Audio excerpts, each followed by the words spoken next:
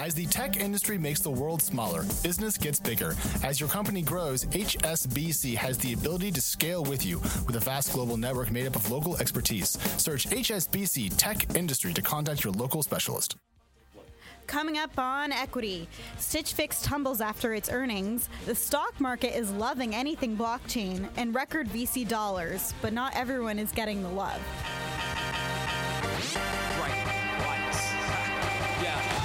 Welcome to Equity. I'm TechCrunch's Katie Roof, joined by my colleague Matthew Lindley. Hello. Crunchbase News Editor-in-Chief Alex Wilhelm. Hello. And our special guest today is Jeff Richards, who's the managing partner at GGV Capital. Hello, everyone. Thanks for joining us. So it's been good, but not for Stitch Fix. So, Lindley, what happened to everyone's pre-earnings favorite 2017 Yeah, tech talk IPO? about going off cycle. Yeah, what was up with that? Why was it today? It's fine. So Stitch Fix, which has been an interesting company to follow, just because they did a downsized IPO, if I'm remembering correctly. Yeah. After I know all about it. Yeah, after the IPO. It was up like 1 or 2%. Things were not looking good. And then fast forward 1 month later and it's up 50%, except for after today. So its first earnings report came out today and the stock is now down 11%. So Stitch Fix is... And this is actually, we recorded early this week, Tuesday afternoon. So by the time you're listening to this podcast Friday, the stock will be doing something different. Yeah, it might have tripled. But at this moment in time, after hours, it does not look good for Stitch Fix at all. And it's interesting though, because they actually did beat slightly. So clearly Wall Street was expecting a big beat on earnings and they didn't get that big beat. Sometimes there's something called a whisper number that gets floated around, and so the whisper number was wrong for Stitch Fix. That's my best guess on what's going on here. Well, it seems like there's also just they came out with some guidance that had revenue guidance for the next quarter, but didn't really have any earnings guidance. So there's a little bit of uncertainty. Low gross margins. Big low red margins flag in retail e-commerce. Yeah, all of the above, and essentially, yes, you build an awesome business and has a lot of annual recurring revenue, but what are all the other signals we're looking at? Because we all kind of ate our feet when it came to Blue Apron, sitting here saying oh yeah, it's $1 billion revenue, but actually its retention is not very good at all. So I think it's just getting a lot more scrutiny. Getting to the retention number, I was on the phone with their chief operating officer, Mike Smith, and he basically said that they want to invest heavily in data science to deal with the re-engagement and retention problem. The idea being catch you in that impulse moment where you're oh, Stitch Fix, I remember Stitch Fix. Yeah, I'm going to log in and go ahead and order another box or something like that, right? But yeah, it's it's still... Yeah, it's down 11%. Oh no, it's still up 40-something% on the year, right? Yeah, and this has been a really unusual one. For people who don't follow IPOs closely, they don't realize what an anomaly this really was. But so first of all, yeah, they downsized the IPO, which is not good. That means they sold less shares than what they were hoping to sell. They also priced below the proposed range, and it was originally at a lower valuation to where they did a buyback. So, and then it didn't even go up after all that, and they always price these things to pop. Whether or not they should do that is a separate question that we could debate forever on Twitter. And we did. But regardless, compared to the normal benchmarks, the IPO didn't go well. But usually, and there are exceptions, but usually, and there was some data that shows, a month out, even a year out, the companies that are flat on their first day perform worse than other companies. But Stitch Fix has obviously been an outlier. They did phenomenal leading up to earnings, but I guess there were some rumors or supposedly that their earnings were going to go well, and maybe they just didn't go as well as people were expecting. Well, the very end of Lindley's story on Stitch Fix earnings has an amazing quote, because if you're an econ nerd, one thing people love to blame a Slack GDP quarter on is the weather. And I just got to share this quote because the CEO, Katrina Lake, apparently said, quote, it's not a direct quote. It was I was furiously transcribing on a tweet, but go ahead. I'm going to read you the wrong transcript here, one that is online. We had a warmer fall. We were selling through that summer product later this year, et cetera. But I love to see weather come in again to just another financial event. It was a lot of fun. I think at the end of the day, look, I was a part of Katie's conversation on Twitter when the whole IPO happened, and it was awesome. Look, this is a company that went from 50 to 75 million in revenue in 2014 to almost $1 billion in 2017. One of the great success stories in Silicon Valley of the last 5 years. And by the way, also has a female CEO running a public company. Cheers Like amazing story all around, right? So that's, I think, what a lot of us want to celebrate. How it does as a public company, we won't know for 2 to 3 years, right? And most of the insiders won't exit for 2 to 3 years. And so right now you have roughly 8% of the stock that's even tradable. So the indication of the stock price is such a minuscule view of where this company will be in a year or two. I think it's an interesting one because there's so much scrutiny on it. But there's a whole bunch of other companies that have gone public this year that don't get talked about. Enterprise technology companies like SendGrid and Okta that are also very relevant and very relevant to the health of Silicon Valley just haven't got any attention. We have talked about them on our show, so clearly you just haven't been listening. I need to listen to the show more often. This is the one room that was like, ooh, MuleSoft, yes. Good. We talked all about pretty much all the venture-backed IPOs this year. So yes, they have gotten a bit of attention, but yeah, partly to what you said. I mean, it was the only tech IPO I think with a female this year running it. Katrina is the youngest woman to ever take a company public, according to the NASDAQ. Yeah. Wow. So I mean, it's a very impressive feat. There's no question. But in terms of the stock market, it's a whole different animal than venture capital. And frankly, the stock market values companies very differently than venture capitalists do, and they're looking at different metrics. They're looking at things quarter by quarter instead of taking a long-term view. And so, it'll be interesting to see how it does. Obviously, it's had a much better run so far than Blue Apron. But yeah, some investors were burned on Commerce, and some are skeptical because they had a bad experience with subscription commerce earlier this year. So, grew 25%. Yeah. Well, I mean, it's also like it's a different business, right? So, I mean, if you listen to like the kind of pitch that they make and things like that, they say like, oh, we don't follow the kind of holiday quarter seasonality that big e-commerce companies do. We're like, we have a different cycle. We're a subscription business, and like again, like it's been a month, right? Yeah, we don't know yet. Yeah. We don't know. That's the thing. We don't know. It's too early to determine whether this is a success or not for long-term investors. Obviously, traders and short-term investors look at things in a different way. But yeah, I mean, it's possible it will have a great run on the stock market. And by the way, I would bet you guys that in a few years, Stitch Fix will have multiple product lines. They'll have multiple demographics that they sell to. Wouldn't surprise me if they open physical retail stores, build the brand out in a more holistic way. So a lot of times when these companies go public, it's still so early in their life cycle, right? Think about Amazon going public, many, many years ago, didn't have AWS, didn't have Amazon Basics, which is crushing all of CPG. So all these different aspects of this business that could come out. And if you're long the stock at this price, you're betting that there's goodness to come. It's not just about beating this quarter's earnings. Yeah, and I think ultimately like when the stock market, when VCs look at this company, they're like, wow, the top line was amazing. They grew revenue so fast in a short period of time. But the stock market is looking at things like margins and also decelerating growth. It's not just if it's growing, but it's the rate of growth. And so, unfortunately, the stock market and venture capitalists look at things a little differently. But we'll see. I mean, maybe the rate of growth will accelerate again. Speaking of growth rates accelerating, by the way. Yeah. So I don't know if this weekend, no, just not Uber. No, actually, for once it's not. We're actually going to take a turn down Nocturne Alley here and talk about crypto because Bitcoin is apparently everything that exists in the world. There's nothing else that is happening. Period. We all exist on the blockchain because we agree we all exist. I have random friends who probably didn't know what Bitcoin was until a month ago, and they're like, should I invest? And the answer is, it? And I'm like, can you afford to lose all your money? Then yes. But if you have to ask, the answer is no. I mean, I could see it going either way. And look, we don't own Bitcoin and write about it, so I'm not an owner of Bitcoin because I would be biased. But I think I could see it going up a bit. I could also see it going down a bit. So you invest at your own risk here. But one thing it's gone up a lot lately. And it's also bolstering the fortunes of some public companies. So if you go back to the .com boom, back when I was in elementary school. Ha ha ha. The good news is Still an economics major. companies used to append .com to their name and see their share price skyrocket. They were essentially slathering on some internet goodness and then taking that to the bank. And we are seeing a repeat of that currently with companies that are currently public, buying, for example, a small cryptocurrency themed business, changing their name, and then taking off in the stock market. Bloomberg has written several of these stories just this month. And there's a really, really great example for a firm who now I'm scrolling through my own story and can't find. Anyways, they changed their name to a crypto thing and jumped 400% in a single day. So like that's Did they change it to Trashfire?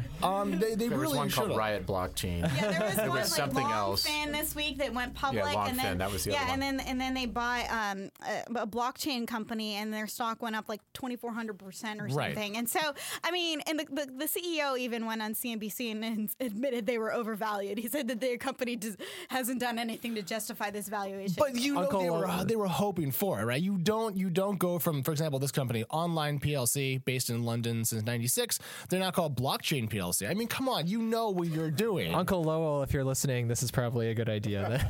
I think Verizon should definitely ICO. But what we're seeing here is essentially the exuberance from the broader crypto space leak over kind of in reverse to the public markets. And it probably is a decent indicator that we're near some market highs for either the broader technology asset group, the crypto asset class, or just there's a lot of morons out there that have money to lose. Well, what's interesting about this is, so this is public stocks that people are theoretically buying with fiat currency. So what's interesting about the crypto world is a lot of the rise in speculative value has come from people either trading out of Bitcoin into other currencies, but they're not going into fiat currency. And so what's interesting to me about what you're seeing on CNBC and Bloomberg and elsewhere about these public companies is this is real U.S. dollars being converted into stock that is at an inflated value, a wildly inflated value, whereas in the crypto world, you have people exchanging crypto for other crypto. And so there's at least a logical argument as to why they're doing so. Why you would buy some company and bid it up 10x the price because it changed its name is beyond You me. have to there's be a frenzy right now. That's clear. Yes, and you have to be stupid to take part in it on the public side. Now, you can make a case that taking your Ethereum paper gains and plowing those into an ICO, that way you can buy some Filecoin before the network launches, but it's still a white paper, blah, blah, blah, blah, blah. Maybe that makes sense. I don't think so, but maybe it does. Don't underestimate the power of taxes. A lot of people are doing this because they don't want to pay taxes. They don't want to take their crypto out, convert it to cash, and pay tax. They're saying, I'm going to go crypto to crypto. And right now, the law is a little fuzzy on what the tax implications of that are. And that is a big driver of what's happening with ICOs. People definitely shouldn't take their paper gains and convert them into fiat they can actually use. Because why would you want to do that? Why would you want to pay off your student loans or buy a house or get married or buy another car or anything like that? It's totally unreasonable. What you should do is plow it into ICOs to avoid a short-term one-time tax penalty. What's going on in the world? Why is that your argument? Or reverse, you convert your crypto into pizza or clothing or something, and then lament years later how much it would have been worth, which is what everybody's doing on Twitter now. Hashtag hodl. Just put all your money.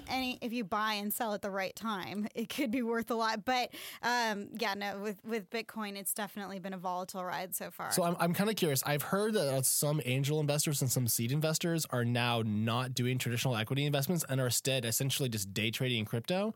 And I'm curious if you've seen that, heard that, or if that's just kind of hokum that's bouncing around Twitter. No, I think there's a lot of that. There are a lot of folks who got into crypto over the last year or two just for sort of fun because they wanted to learn more about it. They opened up a Coinbase account or an account somewhere else, and they started buying and selling various things. And that value of that has now grown and become sort of real money. I still think you're talking about a very small number of people that have, say, $1 million plus of crypto. So your average friend who's tweeting about his success in crypto has like $1,000 that's now worth 15, which is amazing, but it's not 15 million. It's not yacht money. No, and so I think, look, we're still in the very early days of this, and what's exciting to folks in our world about crypto and about Bitcoin and blockchain is we believe the bit has flipped and there is something real here. Now, are we wildly in a speculative mode, sort of reminiscent of .com/pets.com? Of course we are, and there will be some sort of crash. We don't know what shape or form that will take, but out of that will come a lot of really interesting things, and I think we certainly believe that at a fundamental technology level. Will it be Bitcoin? Will it be Ethereum? Will it be Litecoin? Will it be Filecoin? Will it be something else? One of the other 1,500 cryptocurrencies are now available. We don't know because it's early days. It reminds me of 1995 in Silicon Valley. Well, if you're a Bitcoin holder right now and everyone's excited about Bitcoin and the price is going way, way up and you're a Bitcoin believer, do you still hold it when it starts crashing? If you're a true believer in Bitcoin. That will be the test case, right? Because the float is actually small. As a percentage of the overall market value of Bitcoin, the actual amount that gets traded every day is relatively small. So if that does happen, and there's no backstop or sort of institution there to sort of prevent the price from dropping precipitously, it'd be interesting to see what happens. Okay, last question. Buy on the low, sell on the high. Right. True, but how often do you check the price of Bitcoin on a day-to-day basis? Me personally? You personally? Probably 3 times a day. Okay. That's actually pretty good. I'm more like 10, I think. 3 to 5. I mean, Yeah, it is currently one. How much Bitcoin do you own? enough to make it checkable. But like, what if? what's better? But what's fascinating about it is think about it. Like the market closes at 1:30, and there's not a lot of action beyond then, right? So at 5 o'clock, you're like, hey, what's going on? I'm kind of bored of Twitter. I don't need to see another weird Trump photo. Hey, Bitcoin's up, it's down. It's just kind of an interesting thing that people are following. It's very topical. It's weird. You are literally describing my life right now. But it's interesting. I'm so mad at you. I met with one of the top crypto funds last week. Blockchain Capital? Some guys that are not based here, amazing folks based out of Asia.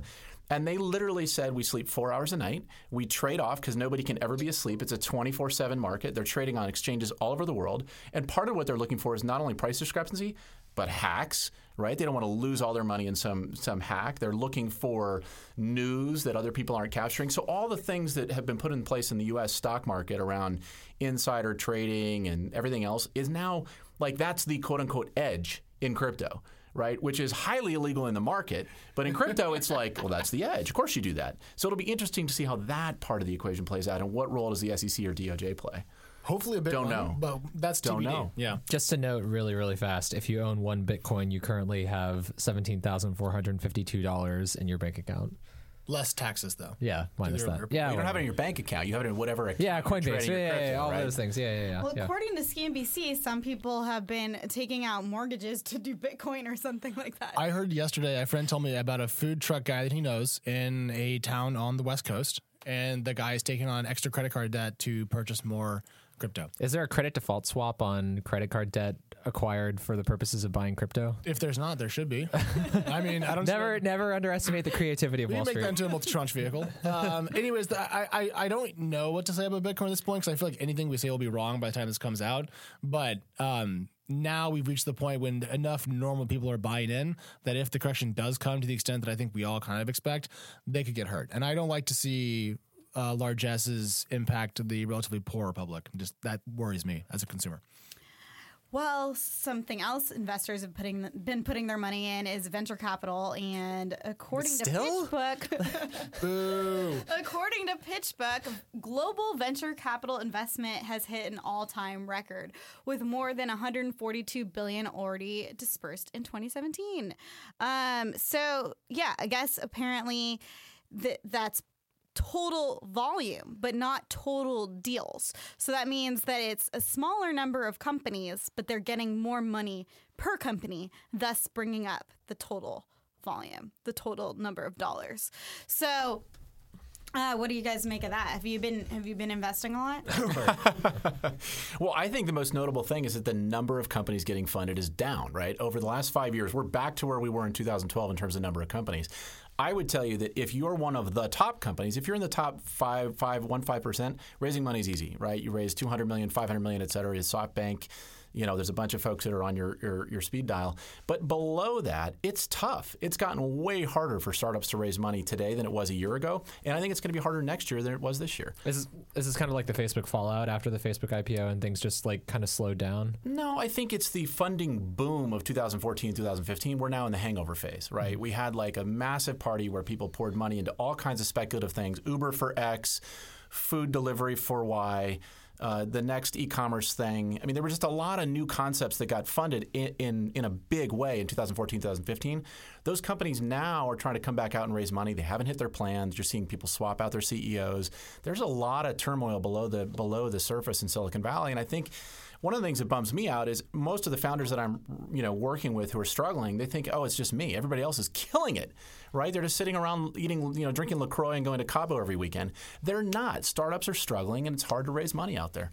So how high is Unless the your name is Uber or Lyft. 'Cause Well, but the then money, you're I raising don't a really lot of consider money. that venture capital. I mean, if you're investing in a company at a $10 billion valuation, that's not really venture capital. That's today's Those are small cap tech decacorns. stock, right? But that would have been a public company. True, And that so is I just true. don't, I think anything over $1 billion to me starts to not really look like venture capital. And I'd love to see the chart.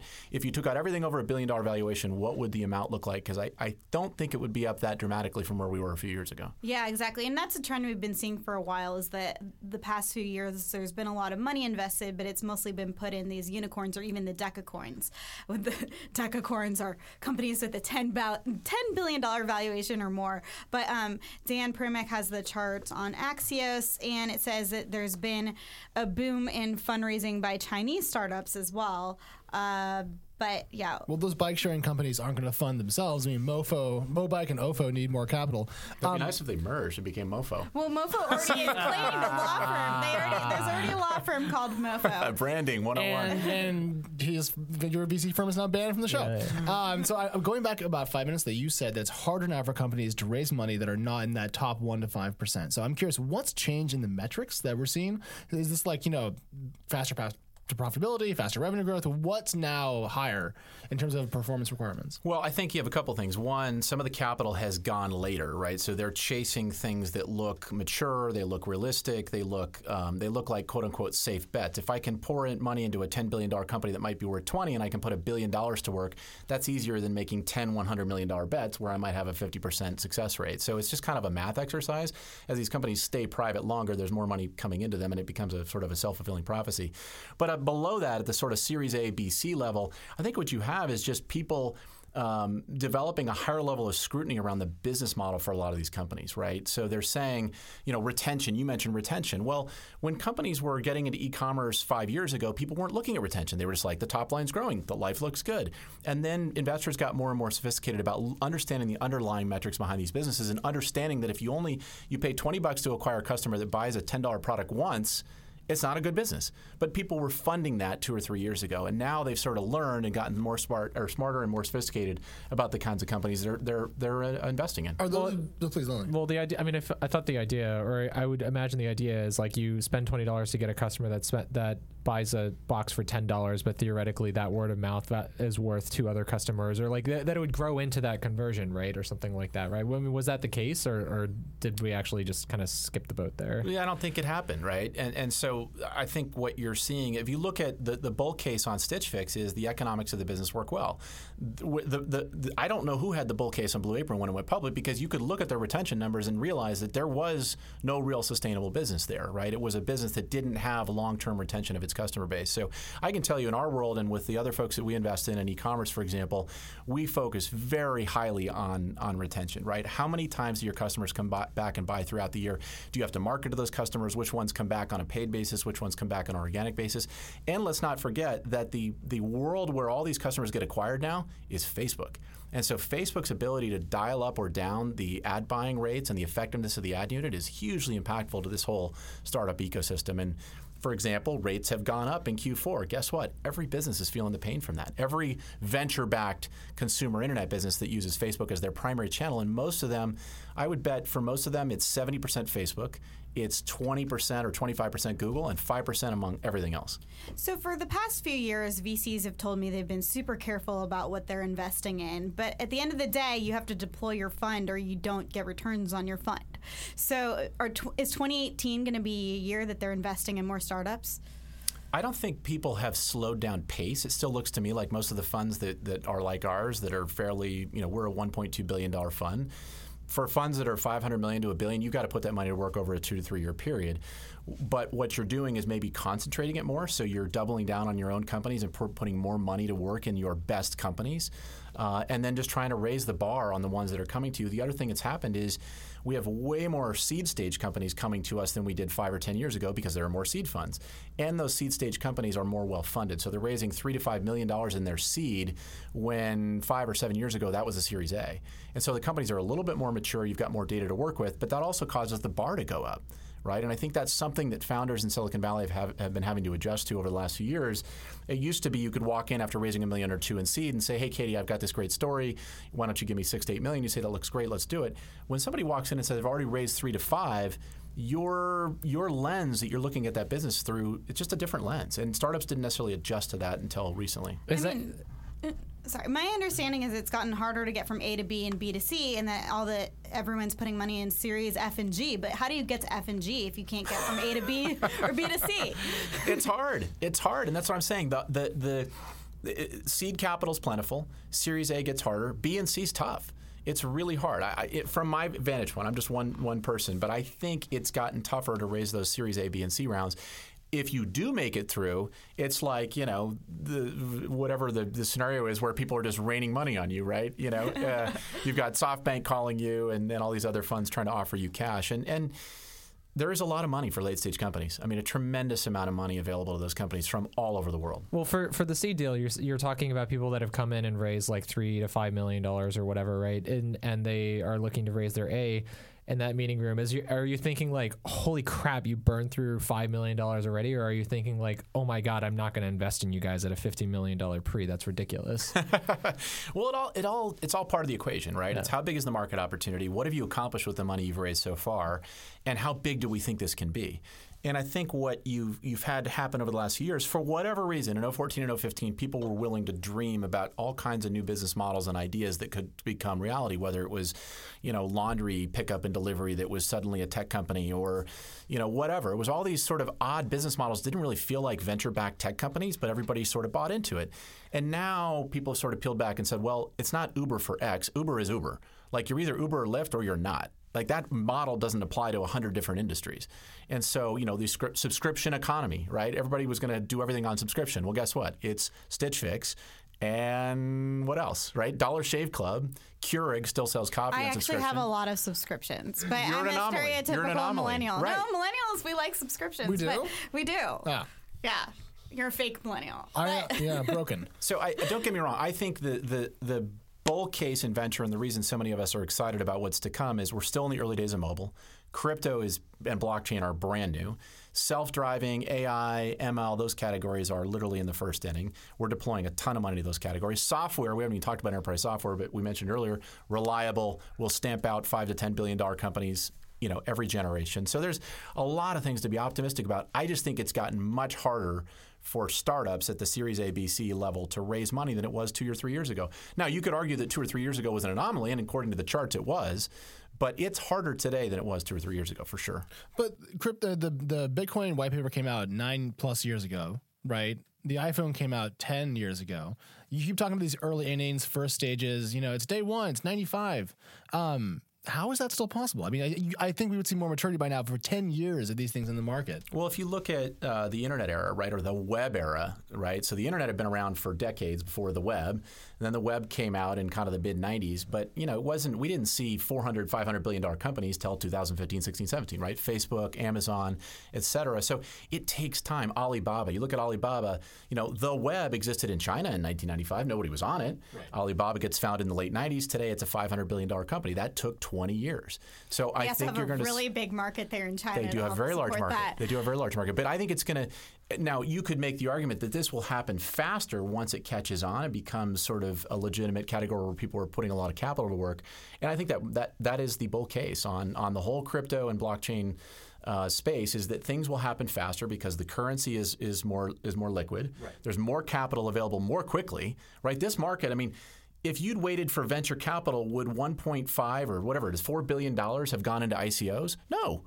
No, it would have been 400 million, then $1 billion, then $2 billion. But these guys went out and raised $4 billion in 1 year by inventing their own model and then reinvesting their paper gains off the token that they already ICO'd. It's a weird brilliant. feedback. Well, brilliant's a word for it.